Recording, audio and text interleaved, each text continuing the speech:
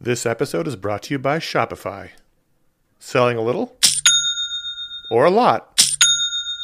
Shopify helps you do your thing, however you.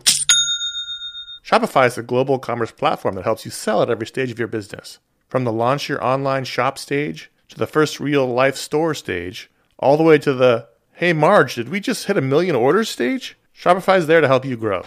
Whether you're selling scented soap or offering outdoor outfits, Shopify helps you sell everywhere. From their all-in-one e-commerce platform to their in-person POS system, wherever and whatever you're selling, Shopify's got you covered. Shopify helps you turn browsers into buyers with the internet's best converting checkout, 36% better on average compared to other leading commerce platforms. And sell more with less thanks to Shopify Magic, your AI-powered all-star. Running a growing business means getting the insights you need wherever you are. With Shopify's single dashboard, you can manage orders, shipping, and payments from anywhere. Shopify powers 10% of all e-commerce in the United States. And Shopify is the global force behind Allbirds, Rothy's, and Brooklinen, and millions of other entrepreneurs of every size across 175 countries. Plus, Shopify's award-winning help is there to support your success every step of the way. Because businesses that grow with Shopify.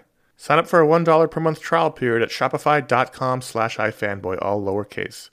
Go to shopify.com/ifanboy now to grow your business no matter what stage you're in. Shopify.com/ifanboy. The longest field goal ever attempted is 76 yards. The longest field goal ever missed? Also 76 yards. Why bring this up? Because knowing your limits matters, both when you're kicking a field goal and when you gamble. Betting more than you're comfortable with is like trying a 70-yard field goal. It probably won't go well. So set a limit when you gamble and stick to it. Want more helpful tips like this? Go to keepitfunohio.com for games, quizzes, and lots of ways to keep your gambling from getting out of hand. You're listening to the ifanboy.com Pick of the Week podcast, episode 36. And this one's sponsored by comichole.com.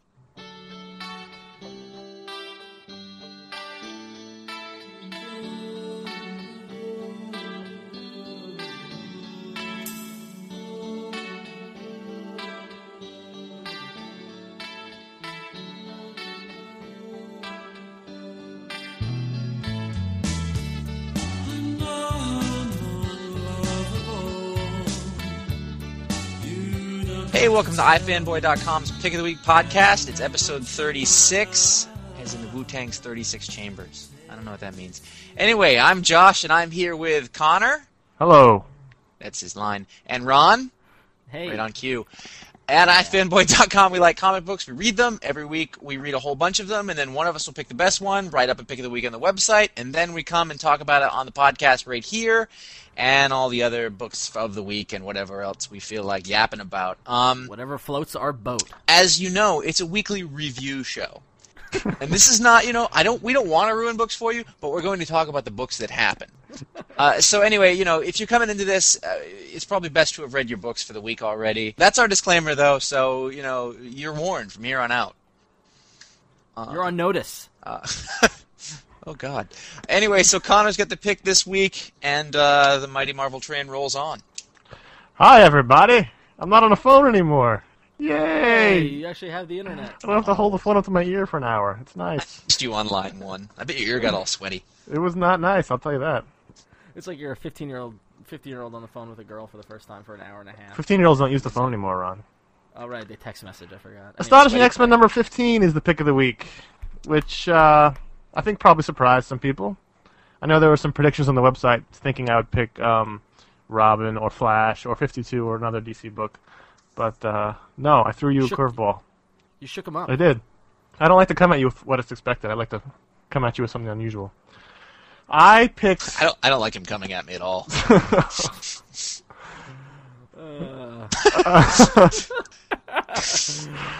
So I picked Astonishing X-Men because this is probably the most fun I've had reading the X-Men possibly ever.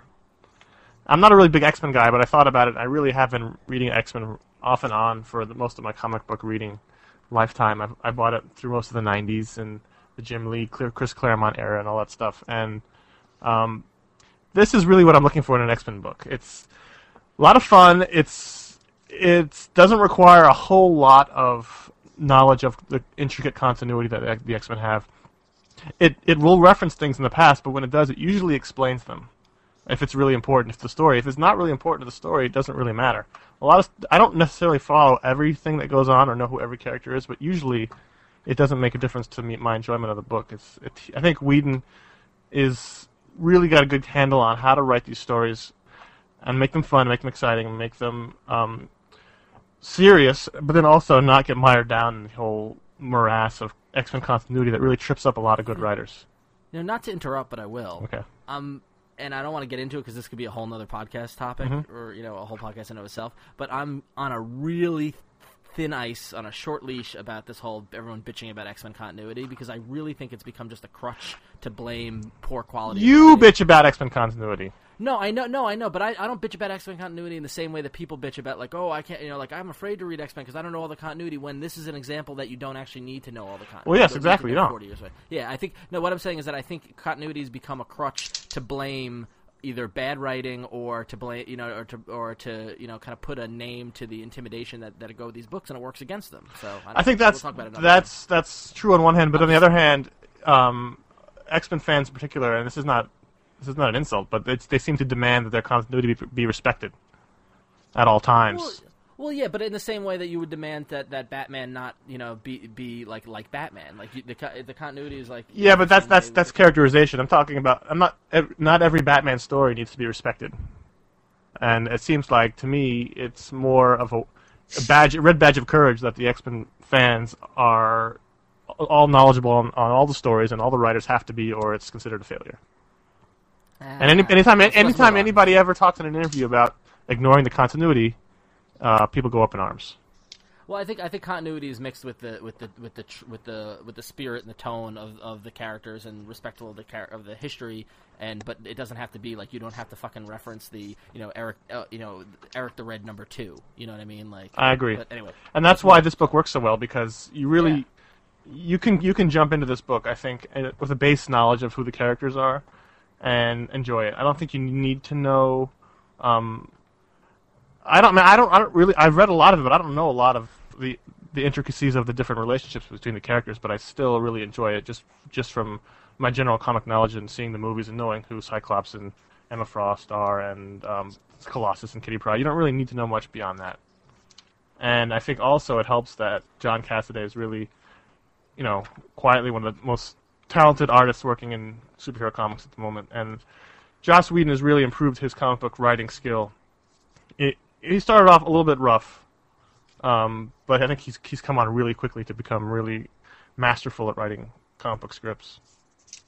And I'm glad this book is coming out more regularly than that, because I really look forward to it every week. Except that it's not coming out that regularly, because it's back on the schedule now, though. It's monthly now. Yeah, it's back on the monthly schedule. Yeah, but the fact that it was on bi-monthly worked against it, because if I remember, Josh, you didn't remember who half the characters were. This book right? confused the hell out of me. Yeah. I see you two. I was really surprised to hear that you picked it, because. And I know some X-Men. I've read the Dark Phoenix. I get the idea of the little stuff, but I was like, "Who's the goth chick, and what happened? Who's doing this?" See, I don't know who the goth chick is, but it didn't affect my story one way or another. I had to go back to figure out. I guess she's the person who made everybody act weird, because she dreamed about it. Is that her thing? Well, no, she didn't make. No, Cassandra Nova made Wolverine and Beast act weird. When did that happen? On page. Did you read the book? Yeah, I did. Page 3 was when she took out Beast, and, and then 4, 5, 6. I mean, those were pretty clear. I see. Yeah, I mean, yeah. Sort of feel like I felt like what was happening was it felt like a montage to me. Like it was going in, I'd see a flash of a scene, and then they'd go to something else. Sometimes I'd feel like the panels sort of weren't really flowing together. Like things were like there were bits of it, like the action scene between Shaw and Colossus and stuff, and that was fun, because I was kind of like, I think Shaw has some sort of power, and that kind of stuff was good. But just from sort of scene to scene, I just felt like we were drifting around a little bit. Like, well, I think part of it is that I think you kind of need. I mean, I don't know when you read it or how you read it, but I think you need to sit down and read it like kind of with no distraction and like kind of take your time, because I was a little shaken early on, similar to how you were a little confused, but then I realized that this whole issue happened probably in the span of like 20 minutes, if that. Sure. Like, it was a lot of simultaneous things happening at the same time, and as soon as I got that, I rolled with it, and it was awesome. I mean, I don't remember a damn thing about what happened in the last issue.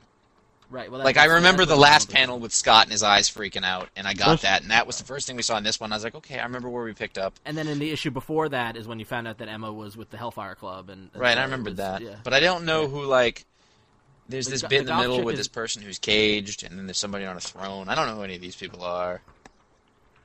But, I don't know. It's amazing. But I also only started reading it 3 issues ago, I think, and I haven't read the first trade. Right, yeah, you did, yeah, you missed, miss it, and I still need to get you. I know I owe you that second volume of Astonishing. I almost ordered it the other day. See, because the thing about Astonishing is it's pretty much been the same cast through all 15 issues. So if you have been reading it all the way through, yeah, it makes sense. I would say probably if you haven't read it, that section in the middle with the sword people, what are they called again? Yeah, sword. That's probably the most confusing because those people I think Whedon invented. But everybody else is probably, I mean, and that's only 2 pages too. So it's no. And everybody else is X-Men characters from a long time. So no, I did fine with that. I didn't think it was bad. I was just a little confused, which I do attribute to not having read, the first 12 issues or whatever of it. Right. So just to give a little background to fill you guys in. you know who Cassandra Nova is, and you know who Emma is, of course, and you know who Shaw is. I'm not exactly sure who Cassandra Nova is. The Grant Morrison. You didn't read Morrison? I read about 2 issues of it, and I went, she's Xavier's twin. Oh. Evil twin. Does she have the same powers? Yeah, she's a telepath. I see. So, so that's Cassandra Nova. The person in the hooded person is Perfection, and I know nothing about that character. This is I'm curious to find out who that character is. The chick with the dreadlocks and the blue skin? No, the person with the hood. Oh, okay. At the end, this is the person in the third to last page that says this is but prologue. Oh, okay. Or if you look on the cover, the upper left hand corner. And I'm fearful that it's gonna fucking be Jean Grey, and I hope it's not. I just hope it's not. But anyway, the goth chick is Nagasonic Teenage Warhead, which is was a character created by Morrison and Quitely. It was one of Emma's students at the school. She's from Genosha, and she has telepathic like powers. What happens is that she says she quote unquote dreams things and they happen, where she's willing people, like she dreamed that Kitty had lost control of her powers, and then Kitty lost control of her powers. Right, I see. So that's who they are. Now, I didn't share my thoughts of the book with Connor on Wednesday. I said I was going to save it for the podcast, but I really did like it, and we just got to touch upon if it's possible to hoot and holler during a comic book, I hooted and hollered. On the last page? No, not early. Like when Cassandra. Well, the thing was is that what annoyed me was like I'm tired of the X-Men getting beat up. It seems like the X-Men get beat up all the time, and I miss the days when they kick ass. And I know that it will come, they will win, and the whole. But isn't that like the standard superhero story? If they kick ass the first fight, then the fight's over. Right, but my problem is that this Cassandra Nova Beast thing was almost the same fight as when Cassandra Nova in Morrison's book fought Beast. It was almost the same scene. He was in the lab. She turned him into a beast, and that was it. But when the panel where she's standing at the doorway and you see Wolverine with claws pop behind her, I was like, yeah, because I thought Wolverine was going to thrash her. And then to only go a couple pages and see what she did to Wolverine was just a great twist. It was like, it was awesome. I thought it was, took it in a direction that I didn't expect. And then of course there's the last page, which was just like awesome. Which was like throughout this entire run on Astonishing, there have been 2 things that have happened. Is that you've really gotten Whedon, you've gotten Whedon's appreciation of Kitty Pryde as a character, which is so cliche because he likes the girl characters and all that stuff. But apparently that all stems from his original liking of Kitty Pryde. Well, yeah, but the thing is that it also supplants Kitty Pryde's status within the X-Men lore, which has been gone for the past 5 years or so. That she is one of the X-Men. She's one of the main ones, and she's like the heart of the team. And it's great to see somebody be writing her in that way again. And then secondly is that visually, Cassaday has been referencing moments through X-Men history throughout this entire run.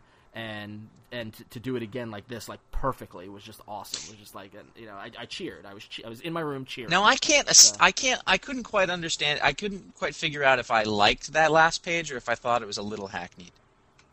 Why hackneyed? I don't know. It's just so obvious. But at the same time, I mean, I knew what it was, and it was like it's a really nice drawing, and it's cool. And I guess if it hasn't been done a lot, then fine. Well, the thing is that you got to recognize is that there are 2 things in the context of what he's been doing throughout this entire series. He's been referencing, moments throughout X-Men's history visually throughout the entire run. And so, I mean, and I know that, and that's where that's kind of like the whole thing where you throw in a couple of geek references in a comic book movie, and that makes us happy, but then the rest of the people can understand it, not needing to know what this is referring to. So that's one thing. But then the second thing also is that.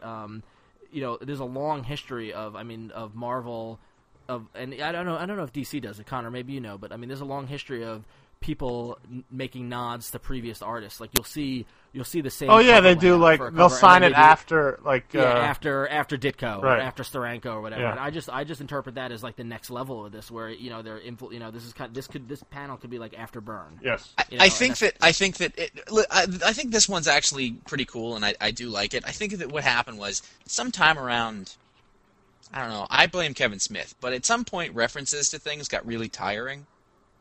And it was to me, like, it seemed like a really cheap way of getting people to go, ooh, that's cool. Why do you blame Kevin? Like, what did Kevin Smith do? Kevin Smith, to me, is him and Kevin Williamson were the people who like made it mainstream and cool to be postmodern and reference other things and things. Now, granted, if you study film or whatever, you know that filmmakers quote previous filmmakers all the time and whatever. But at some point, referring to other things, to me, it was just like it's a little cheap and a little lazy. It's a way to get like a thrill. But in that, like, I got so annoyed with it that I couldn't even tell you when it was good anymore. You know what I'm saying? No? Yeah, I mean, if you go... Kevin Smith did get a little over the top, which is part of the reason why I stopped caring about anything he's done in the last And I don't just mean him, years. though, but like a thing right, that but I mean, he started off can, where like... He started off, but if you cut him out, then you forget it, No, that's not what I'm doing. I'm saying he started a movement where like everybody was like, haha, I'm going to mention Superman and I'm going to mention Star Wars and stuff. And that makes comic book fans and web geeks and stuff be like, isn't he cool? He referenced Star Wars. And like, that's not impressive so much anymore.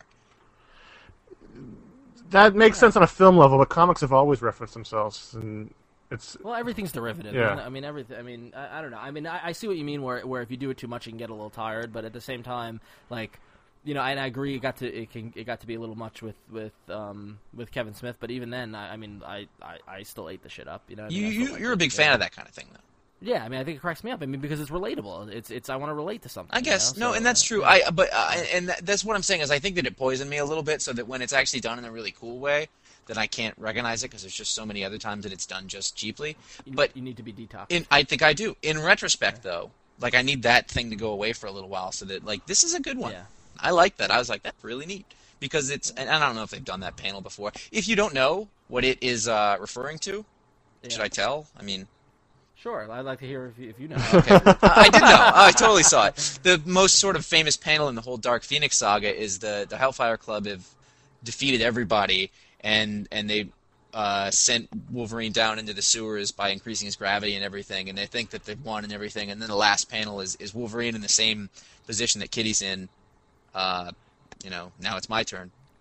Yep. And that leads into Wolverine alone. Wasn't that like the point where he became like Wolverine? Yeah, that was the tipping point for Wolverine. That was the kick-ass Wolverine point because from that point on he worked his way into the Hellfire Club and that was when he talked down the foot soldier and he's like, I know what you're thinking, he's 5'3", I'm 6 feet away, I can shoot, and he totally like kind of a Clint Eastwood kind of moment, and it was that really did make Wolverine. That was his coming out party. That was the thing where you're like, ooh. Plus, you've got the history of Kitty Pryde and Wolverine, so it makes sense. Exactly. It's not like it was Colossus in the pose. It means more that it's Kitty Pryde. Mm-hmm. Right.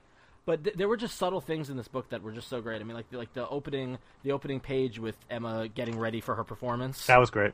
That was great. And you were right. You mentioned this on the website. A lesser artist would have destroyed that. I mean, not destroyed it, but not has been quite as effective as Cassidy.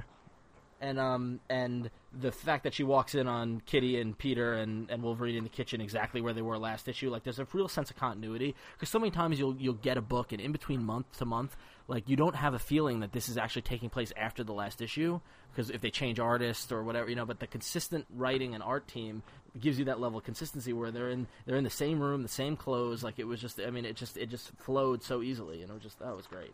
I really like the coloring on this book. Laura Martin. Laura Martin, she's the best. You've got a great. Joss Whedon really gets this team. I think gets how to write them. I mean, I think from a casual fan standpoint, Cassidy is at the top of his game, and Laura Martin is the premier colorist in all of comics. So I mean, this is tough to top the book. Tops. Cool. So enough of this. I think even I'm getting a little if we go to the other side of the coin, there is. Yeah. Well, let's do some quick bullet points on some of the. The Flash, the fastest man alive, #1, which I was greatly anticipating because I like the Flash, and I've been buying the Flash monthly since junior high school. And Flash is my DC guy. And this was awful.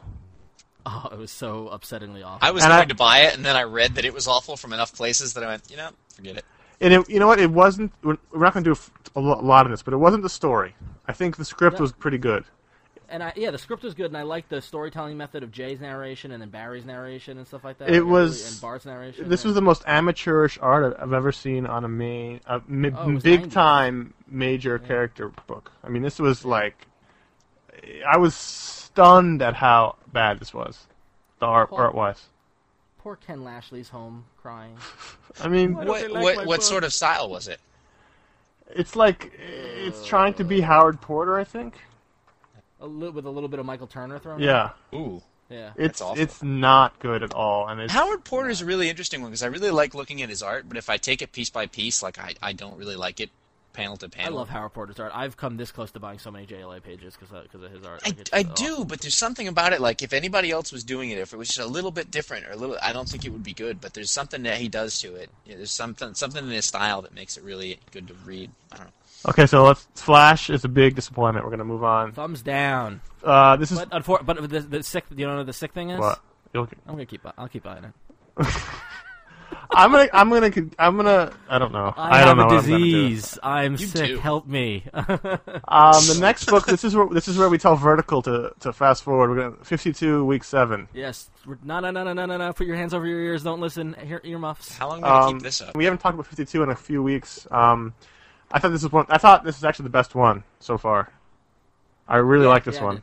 Something finally happened. For one thing, we have the introduction of Batwoman, not in costume, but the character. Wait, here's my nitpick. Boy, I really wish I didn't know she was going to become Batwoman. Yeah. That's I mean, true. how much better would it be? I didn't even think of that. Yeah, you're right. Oh, I did. As soon as like in the one part where she looks down at the paper and it says Kane family, I'm like, well, there we go. There's that plot ruined. Yep, exactly. But I thought the best part was when Booster Gold's whole persona came unraveled, and then Ralph Dibny just lit into him in front of the cameras. Getting badass. By the way, with the beard and the suit, Ralph badass. Dibny is grizzled. Grizzled. And I did notice that his beard was more fuller and of a different color depending on what panel we were in. Well, I think if you can was a lot control of your inconsistency. skin, couldn't you move your beard around? So the more grizzly he is in any given moment, he could be more beardy. I mean, yeah, you're right. It's almost like a wispy beard at the beginning, and then it's like a full-on beard at the end. Yeah. Are they different artists? That's minor. I don't even care. Yeah. At this point, you wait till like week 37. There'll be stick figures. It's gonna be so tired. Look on the I'm looking towards the back when there's that explosion in Metropolis. He's got a full-on beard, like a He's Grizzly on Man beard. Desert Island, yeah, like Grizzly Man, like my side of the mountain. Yep. But I thought this was the best one. That was a really good issue 52. So then Anyway, the last book we're going to talk about is something that's been very highly Wait, anticipated. we're done with 52? Hold on, go ahead. Yeah, Bullet points. Move It on. was good. Move The on. last one is The Eternals from Neil Gaiman and John Romita Jr. Whoa! You No. forgot about a whole stack of bad of New Avengers. Oh, number 20. I'm sorry. It's so bad I didn't even pull it from my stack. Talk about a letdown. First off, like as I picked up the issue, I just groaned when I saw the awful Mike Deodato Magneto screaming. It looked like 1998. It looked like a 1998 X-Men cover, and I was just like, and before I even read it, I'm like, I don't want to read this because I know it's so behind Civil War. That's really the most disappointing thing about this whole story. Yeah. You know what? I didn't mind that for the last. I mean, it was like on the side. It was bugging me, but it didn't make me not enjoy the last couple issues. No, the I'll last preface issues this were by good. saying I'll preface this once again by just saying I didn't really hate this either. Really? I don't think it was exemplary. I think it was sort of regular and standard, and in that way it was disappointing. But I didn't think it was horrible. Like I was expecting to not be able to follow it, but then again, like I think that when you hold yourself to a high standard that Bendis has, if you have an ordinary issue, it looks worse in comparison. it's possible. You know what I felt? Do you know what I felt like with this issue? I felt like I had a big Little League game, and Bendis was my dad, and he never showed up. I felt let down. It's like the game's over, everybody's driving away, and I'm still sitting there on the diamond, and then he comes in his suit, and he's like, "Son, I'm sorry, I got a big meeting." And you just go, and you throw your glove down and walk the other way. Exactly, I was let And then the down. piano starts up. Yeah. Exactly. Um, and then I turned to drugs. So, I mean, I thought the reveal was stupid. It's just the whole crap. It was just- crap. Move on. I mean, you're right. It probably wasn't terrible, but if you compare it to the It other was just books, such a letdown. But the thing is, understanding that, I mean, like I think we have an unrealistic high level standard with it now. Oh, And I mean, what are we on? What issue is this? This is issue 20? 20. 20, yeah. Not a bad track record. Yeah, not bad. I really like how they brought back, like, they were like, don't forget Alpha Flight. Yeah, All of a sudden, yeah. Wolverine... Once again, Bendis just sort of not really knowing what to do with Wolverine. He does not know how to write him. It's All of a ridiculous. sudden, he becomes a Canadian nationalist, and he's distraught over the loss of Alpha Flight. Tell that to Alpha Flight. Like, Wolverine would never say "tell that." Like, it was. Well, that, and Wolverine's, he's been around long enough to know the dude didn't have anything to do with it. It's stupid. Oh God. He was a patsy. But the thing is that Wolverine. No, the problem with this is that Wolverine has an emotional connection to Alpha Flight. Sure. He was originally a member of Alpha Flight. Jamie and Heather Hudson saved him from the woods and trained him and got him like back to civilization. So it makes perfect sense for him to be upset that Alpha Flight is dead. Sure. 3 issues ago. Yeah. Exactly. Not now. All of a sudden, he snaps out of it and blames the guy. Yeah, but why do you blame this guy? This guy had nothing to do with it. He was a shell. This guy, 3 months for us is a day No, a day and a I didn't half mean- for comic time. I didn't mean. I didn't mean 3 months. I meant 3 issues. Right, but I mean, it's been a while for us, but for him, it's still the same. Listen, fight. he's got So a he's tough still shell. upset. Listen, you apologist. Takes a little while to get through to that guy. Bendis doesn't know how to write Wolverine. I will say I it. And I'll think say it to his face. No, I think it's true. Yeah. You're not going to say it to his face. You won't. Also, he's not going to San Diego, so it doesn't matter. I won't have to. You'll be too busy begging Mike Hemming for a chin. I'm going to type it and say it to his face. Anyway, Give it to David Mack and ask him to bring it to him. I'll write it down. You can't write Wolverine. Love Ron. All right, so now we get to the The rest of it. Eternals when I skipped past New Yes, Avengers. Eternals #1. Neil Gaiman, John Romita Jr. And I I've thought been, this was great. I'm very curious to see what you I think. loved it. I really did. This was nearly the pick of the week. I don't know a lot about the cosmic side of the Marvel Universe. If it's not like Thor, Thor's not cosmic. he's in the sky, isn't he? Thor's Thor's people. mythology. Yeah, but, Yeah, he's in but the- they mix in with the Asgard. Celestials. They're Yeah, they're a low rung on the cosmic ladder. Alright, that's a stretch. And that was why I remembered when I was like, that's a weird pick for John Romita to draw this. And then I remembered he used to draw Thor. Hush. And he used to draw Thor, and they would get into that cosmic stuff every once in a while with the gods and the sort of fantasy stuff. And so I thought he was great. He impressed The me. art was good. The art was really good. And Romita? you are on drugs. From a guy who can't get Travis Charest's name right, no matter how No, I for the we life of say me. it. Charis.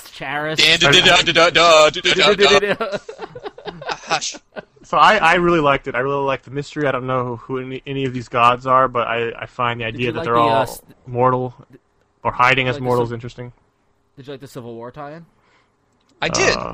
I was Yeah, wondering about subtle. halfway through. You see, that's continuity. That's nice. Thank you. Where was Thank it? you.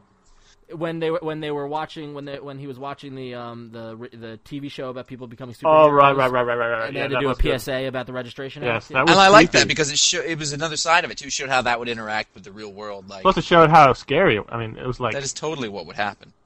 it's the law. Here's something that you guys don't really read him, Gaiman, very much, right? No. If you had, the sort of fallback to this is it's very familiar. If you to a couple of his novels, actually, American Gods is sort of about gods living among us, and they kind of know it. And so, like, you'd be walking around, and the crazy old person on the side of the road, that's like an old ancient god from an old era. There was some of that in Sandman. His book Neverwhere is also So what you're saying is Neil Gaiman is a hack. That's what Josh Flanagan is saying. kind rehash, of. basically. It kind of is. Well, I mean, it plays off the same theme that he goes with a lot, and this, was Look at us having no respect for the greats. Bendis can't write Wolverine. Neil Gaiman's a hack. What's next? yeah. Well, we demand the best. Stan Lee's dead. Stanley. Yeah. Do we have to remember? Just imagine Stanley. Oh, So It's not to say it wasn't good, and then I got to the end of it, and I felt like I got my $4 worth. Why am I paying $4 for every other issue now? By the way, and I wanted to know what came next, and I wanted to keep reading it, and so that was all really good. But it did feel like, and I guess most comic readers, I don't know if they've read his stuff or not, but yeah, it was a little. Still recommend it. well, this is good that I haven't read his other stuff then, because I really Yeah. enjoyed it. it was good. I loved it, but I had one problem with it. Okay, go ahead.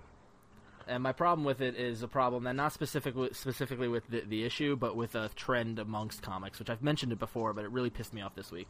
because by the way, when he reads comics in his room on Wednesday nights, it's just like if you were outside of the door, all you hear is "Oh yeah, fucker, God damn!" It's a downpour of emotions. Why do they keep on doing this? Anyway, what's wrong? So my problem is that I'm sick and tired of covers that have nothing to do with the comic, or covers that are painted or photorealistic or by a different artist, or don't even get me started on variant covers. Like, there's been a trend over the past couple of years, and nobody's really talking about it, so it's just happening, and we're not doing anything about it, and I'm tired. So I'm standing up on a soapbox, and I'm saying it out right here now. Compare two books that came out this week. The Eternals and All-Star Superman. Okay, which apparently now is just called Superman. They dropped the All-Star, apparently, in the title. But if you compare the two covers, on Eternals, what we have... And by the way, I want to call Eternals Externals, because there was a group in X-Men called Externals, and so if I do that, I apologize. But so Eternals, we've got this painted, dark, murky cover of, I'm assuming, one of the main guys. And it's a very nice piece of art, but it has nothing to do with the book inside other than it happens to be a character. Note, I'm going to be disagreeing with you in a moment. Continue. Okay, but hang on, Nat. Then you look over to Superman, All-Star Superman, and you actually see almost like a panel from the story Held Within with copy written on it where it says Superman's turned evil, and then it's got Jimmy Olsen saying, if I can't get these crazy future weapons to work, I'm dead, and so is everyone else. And it's by the artist who drew the issue, and it's relevant to the story within. And it's stupid. Yeah, my other example is a couple of months ago when Amazing Spider-Man came out, and it was the issue when Spidey was with Tony it was with Iron Man down in Washington, D.C., and the freaking cover was Spider-Man sitting on the couch with Iron Man and Captain America in costume watching TV. That was really bad. That was bad. a bad Had one. Nothing to do with the story. But DC's been doing it. Every freaking cover that Michael Turner does, I'm tired. The covers that J. Scott Campbell does, I'm tired that if you're such a good artist, freaking do an issue. Don't do a cover. Okay, and if you're gonna if you're gonna publish a comic, give me a cover that gives me a inkling of what's gonna go on inside the book. And now I understand why they do it, because they have to solicit the comics 3 or 4 months in advance, and sometimes they don't know what's gonna be inside the book, so they just go with a cover that has the characters on it to be safe. Not necessarily. No, I don't think that's true. I think the point of a cover is to more true than the you think point of the cover. I'm sure it happens sometimes, but the point of a cover is to grab an eye. And they want a piece that elicits interest in the book and makes you pick it up.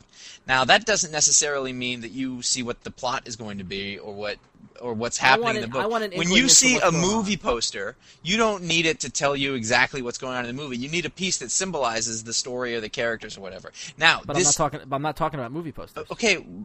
But they serve the same purpose, though. It's exactly the same purpose. It's to pique your interest. If the interest that you're piquing is to go pick up the cover of he just left. No. Now the Eternals book, I disagree with you. Because it is not a literal representation of what's happening inside the book, but it's a figurative representation. I think this is supposed to be the main character, and something is coming out of him. So what they're saying is that there is more inside that's going on. There's some sort of great power that's going on. Behind him is all of this sort of murk, and there's some shadows and faces, and you can see stuff. So there's something more that meets the eye that we can't quite see. Now that is exactly what this book is about. You see, but here's my issue, though, is that if you turn to the last page of Eternals, they show all 3 covers for this issue. And there's this one painted cover that I got. I don't know if you guys got either. I don't know. Yeah, I got that's the one I got. Blue-greenish one. Then there was the one in the middle by a artist who I can't identify that has all the Eternal characters on it. Mm-hmm. And then there's the one that John Romita Jr. drew of the main character. If you ask me, the John Romita one, while it doesn't speak to what's going on, should have been the main cover of this, because I'm tired of getting cover art. If you don't like painted art.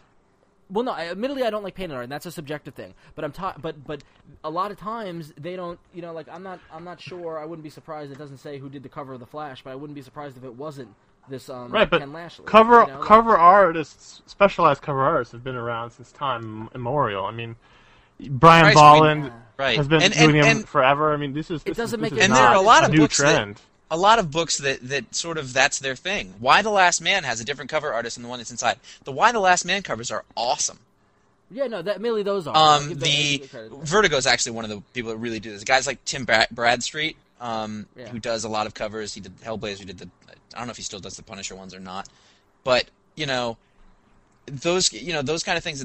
I like that. That's a trend I really like. The idea is that it makes books look like adult fiction rather than some panels out of the Let's middle. talk about the Superman cover. I mean, I'm going to completely disagree with you and tell you I was cringing at this cover. This is not where I want comics to be anymore. This is, and admittedly, this is a device because Grant Morrison is writing a Silver Age Superman here. Yeah, throwback. And this is a throwback Silver Age cover, but this is not what I like in covers. I mean, this is embarrassing. I mean, part of it is sentiment, part of it is Are you upset with the Powers ones that are movie posters? Well, ones? you see, that's the thing. I don't know. I mean, because the thing is that they haven't done that on every issue. Can you smell the hypocrisy in here, folks? But the thing is about Powers is that every cover has been by Oming.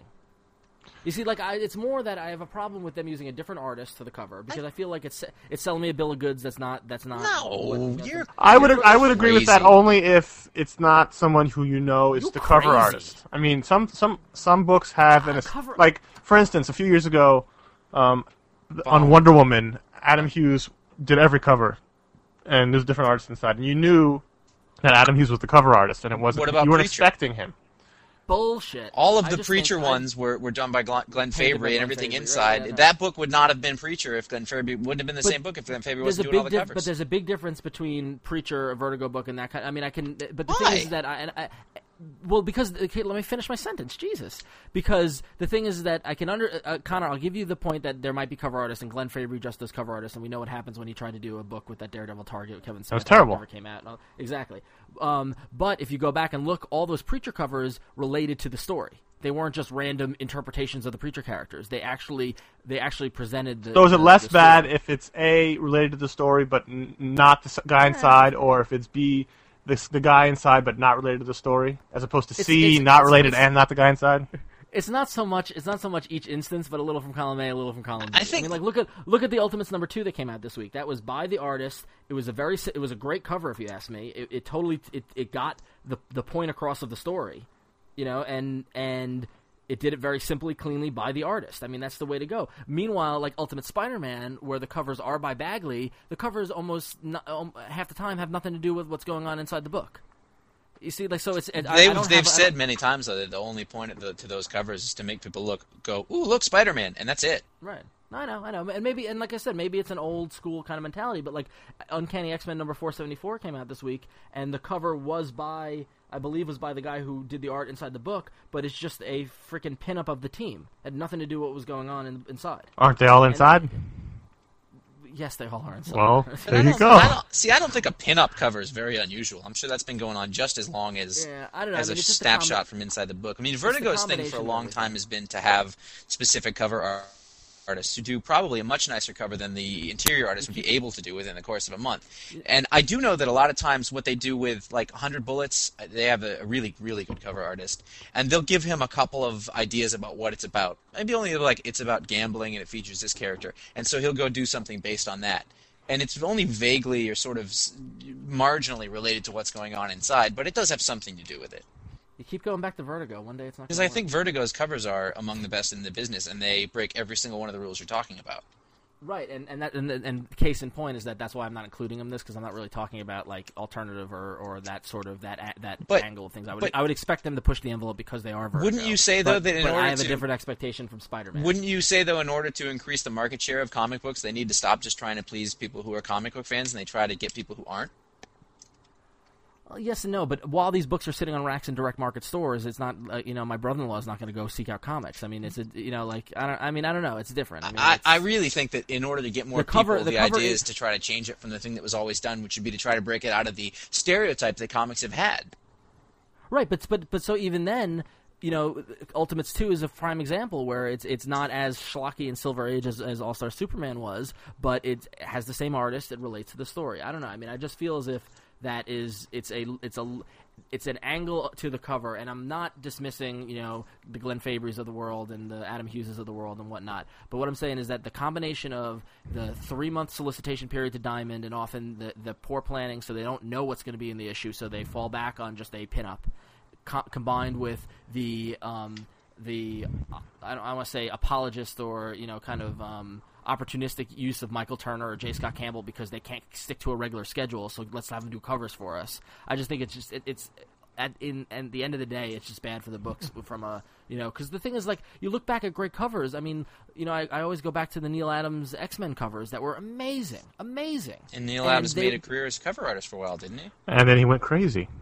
Oh yeah, well, that's a whole nother story. I mean, like, I'd rather just see Ballin do covers than never see him again. Do you remember was it Detective or was it Gotham?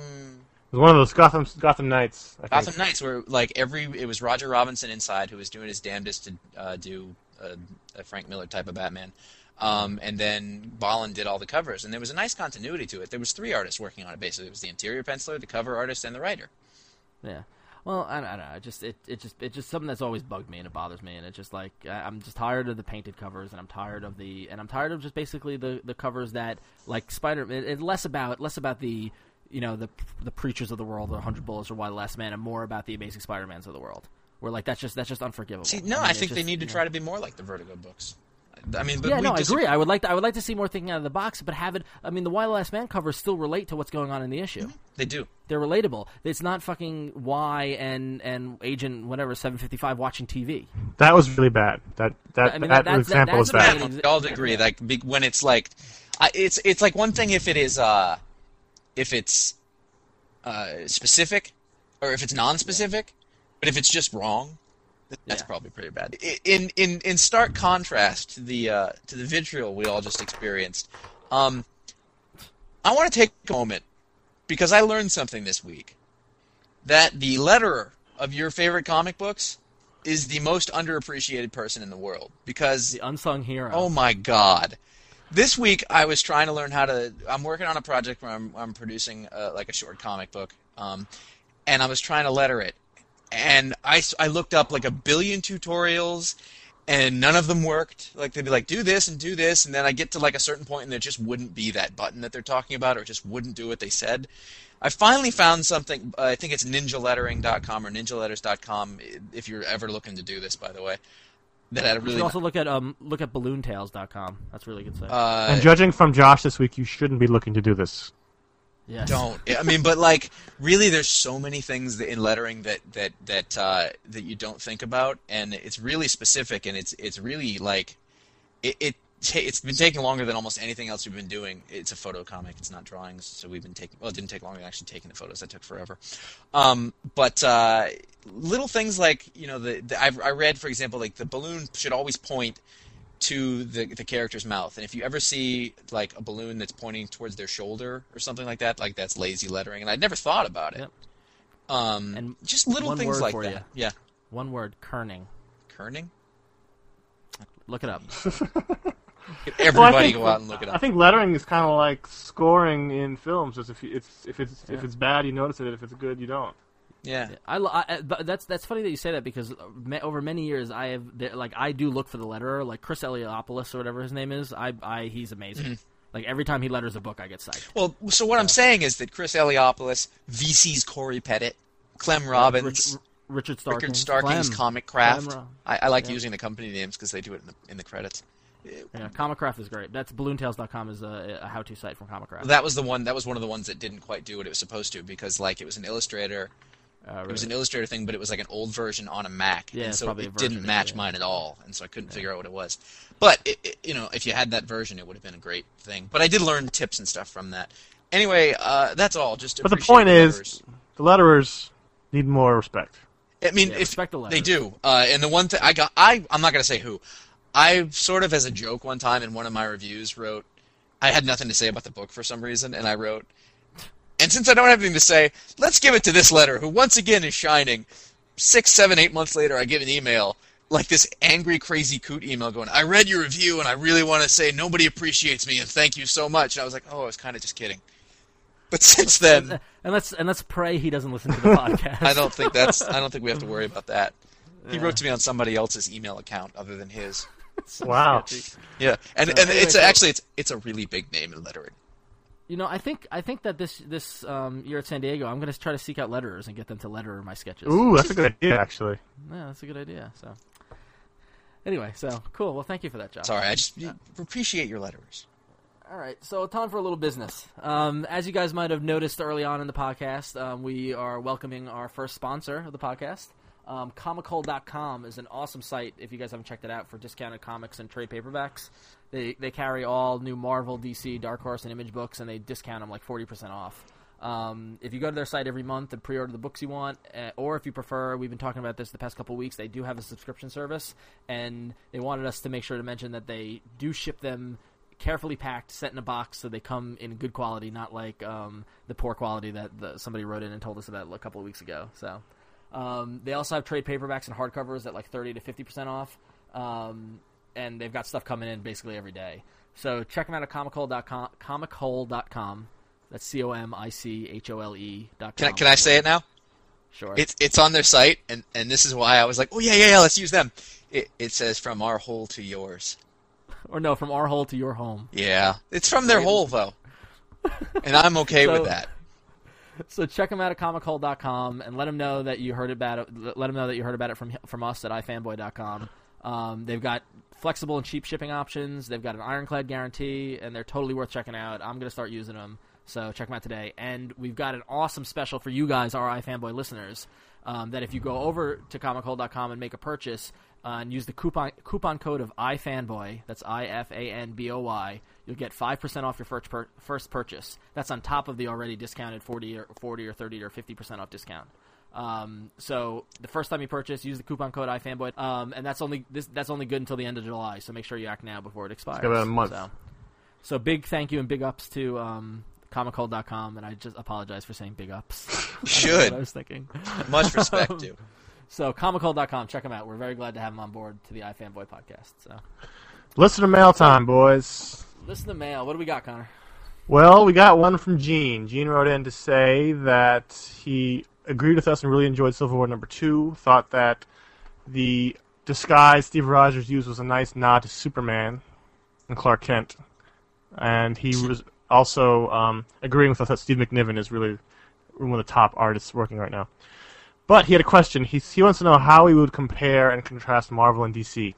Not just who's better, but how are they different, and what do we like about one that we wish the other would do, or vice versa. And which things are different and which ones are just readers' preferences. You know, to be honest, I don't really feel a difference. They're just comics to me. No, there's a definite difference. Yeah, well, I don't care. Well, no, not that you should care. I'm just saying there is one. I think there's a line-wide tonal difference. Yep. Yeah, And I can see that.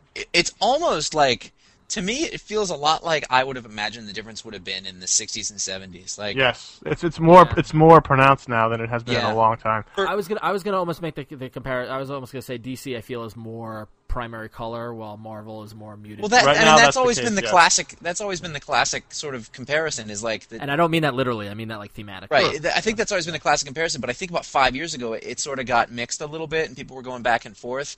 And one of the things that both Dan DiDio and Quesada have done is that they gave each of their groups of comics like an overarching sort of tone. I think it's hard to put into words, but they definitely feel different. Marvel's books seem more rooted in reality, and DC's feels more rooted in their DC world, where things are a bit more colorful, and they're both enjoyable. I like them both for their merits, and then one's not better than the other. That's just the difference right now. You know, it was a good thing that I think I'm going to go back to that old Greg Rucka word balloon that we talked about before. He said something along. That's tearing the comic podcast world. I swear to God, it's the best interview ever done. Greg Rucka said something along the lines of, and I don't know if I agree with this or not, but in the DC universe, 9/11 couldn't have happened. Right. Right. It shouldn't happen in the Marvel universe either, though. But it did. It shouldn't happen at all. It shouldn't have happened. I mean, it was a huge mistake on their difference. part. I know, but Well, it they was a did huge have it error happen. on their part. Well, that's debatable.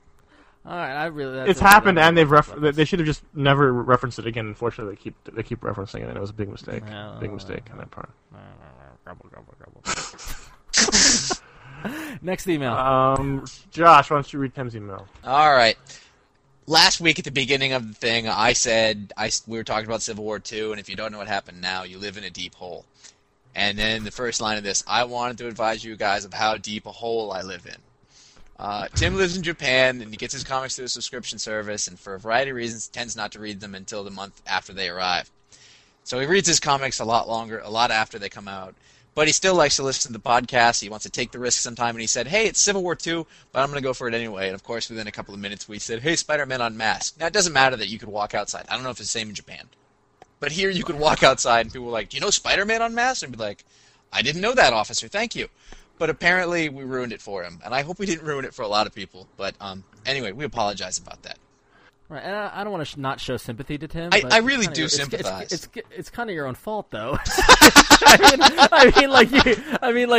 don't think we can clearly make it any more clear that this is about Civil War II. That was the title of the episode. Yeah, but no, I do understand, and like we said in the beginning of the podcast, it's a tough road to hoe because because it's hard to talk about the books without spoiling them. And we don't want to say, hey, don't listen, because we want him to listen. We enjoy, we like the fact that he listens. But if you're really into a book and you see it's the subject of the podcast, you may want to skip to the middle of the show. We're not smart or quick enough to be able to do this all in pronouns. Right. And we're not going to. It's a review show. We're not. So that's not the point of the show. Did something that happened. That guy, Very the thing, controversial. and you go, yeah, that thing, that was awesome. Yeah, and watch our numbers drift to the bottom. Can we plug his? All podcast? Right, he wants us to plug his podcast, and we'll do that.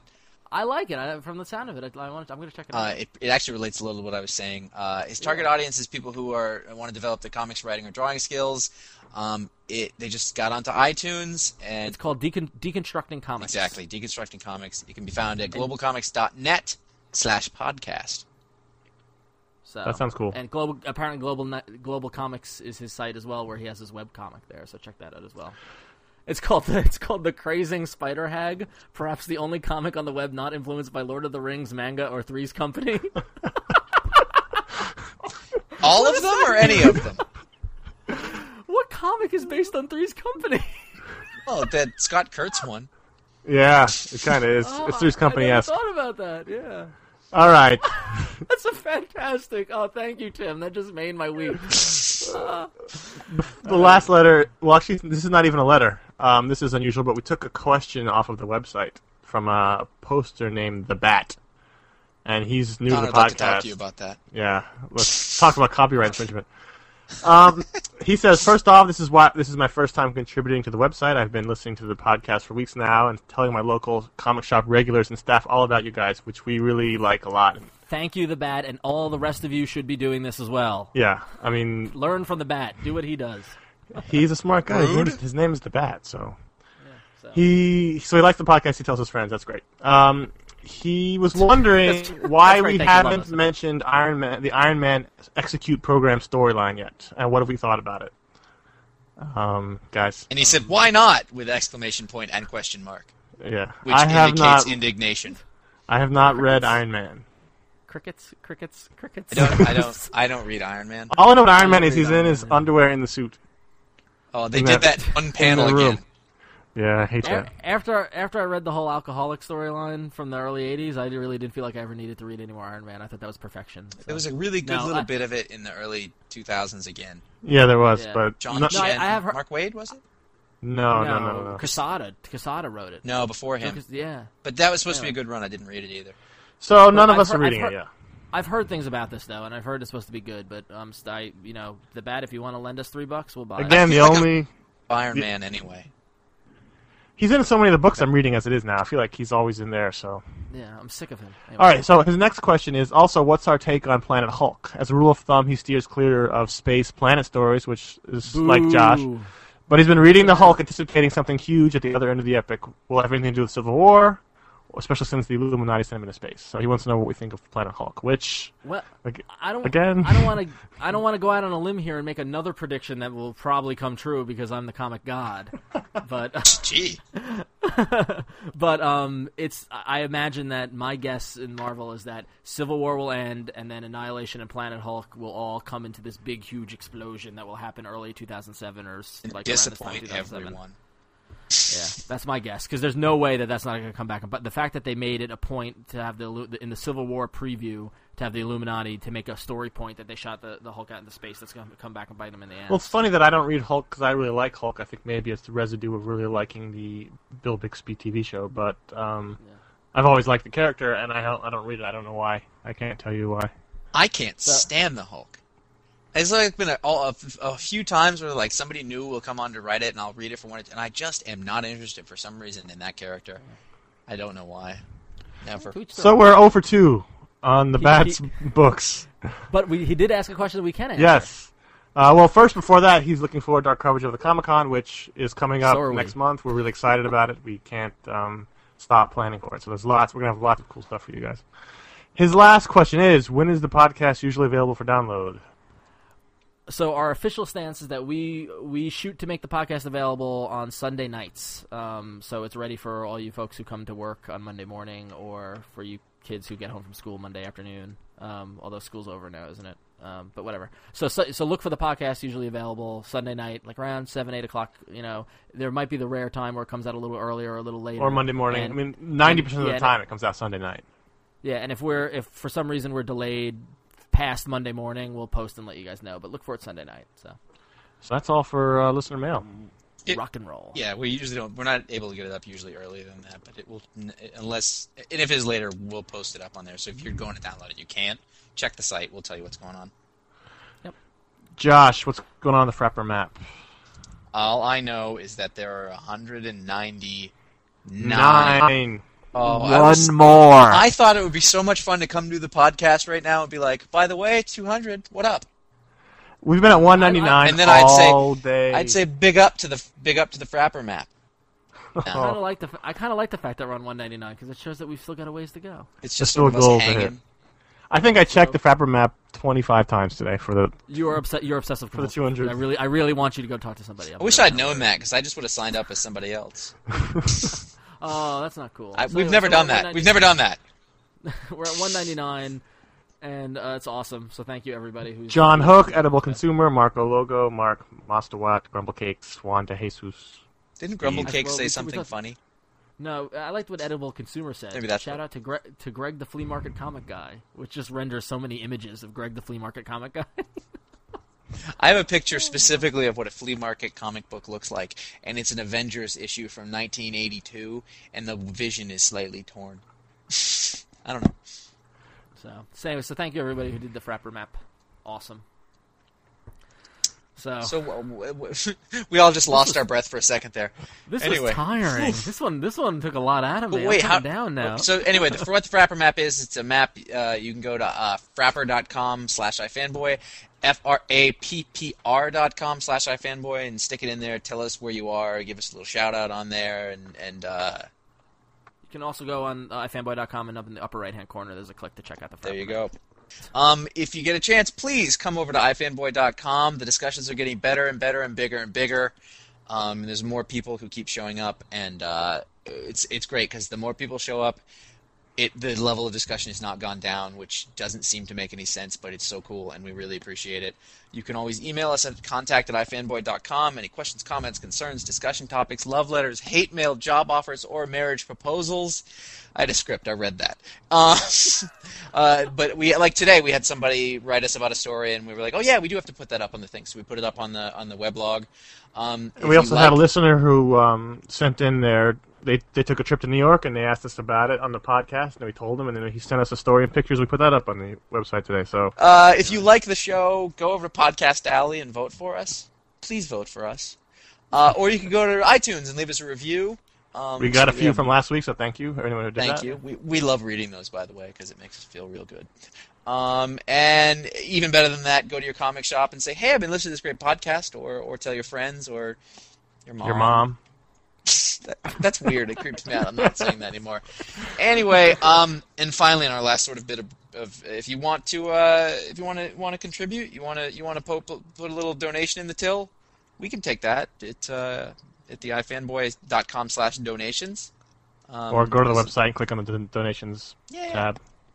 And all money goes into the show. We have a sponsor. Don't think we're rolling in it now. We're gainfully employed aside from this. We just want to make what we do for iFanboy better for you. We've already started. This is so that when we have to buy equipment to go do more podcasting and go to San Diego, we're not as much in debt after it's over. Yeah. Keyword as much. As much, because I'm going to tell you, I made some purchases today for the show. I know you guys have. Yeah. And we haven't made that money back. Speaking of San Diego, just to remind everybody, we're going to be there next month. We're going to have full in-depth coverage. We're going to cover it every day. We're probably going to update daily from the con, or at least around the con. And then we're going to do a daily podcast, which will probably be a disaster. And it will be awesome. But quite amusing. And then at the end of the week, we're going to be on the podcasting panel with Fanboy Radio and Comic Geek Speak and Word Balloon Indie and some other Spinner Rack, podcasts. Word Balloon, Comic Selected Library. It's gonna be Comics, a veritable Los Comic Geekos. all-stars. Oh God, I'm totally leaving somebody out. Augie's Pipeline. An all-star lineup of podcasts. Yeah, so if you're going to be at the because- con, And it's Sunday going to be morning, moderated by writer B. Clay Moore.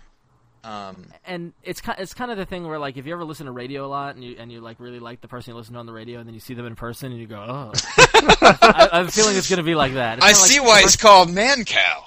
It's like the first time I saw Howie Rose. It was just like, oh, he's got a face for radio. So So if you're going to be in San Diego, come check it out. Sunday morning, 11, I think it is, right? It's going to be 11:30, 11:30, room 8, I believe. we'll give you more details as we get to it. Totally. But so next month, look out for San Diego. But next week, look out around midweek, maybe Wednesday or Thursday. We're gonna have a special edition podcast dedicated to Superman Returns. Just like we did for X-Men. It sucks. Hopefully, Wait, no, I haven't seen it. Sorry. hopefully not as controversial as the X-Men podcast. Listen. Hopefully, it'll be a little more positive. How much more fun was it to have all that controversy, though? I enjoyed it. was kinda Who fun. wants a big love fest for this? It was really cool. Yeah, it was cool. Well, what do we got then? Nothing. I hope All right, it's so look nice. out for that sometime next week, in addition to the normal Sunday podcast. Yeah, we got a lot going on in our fanboy world. And we'd like to take you along for the ride. That's all. Good night, everybody. I'm Josh. I'm Connor. And I'm Ron. I love your letterers.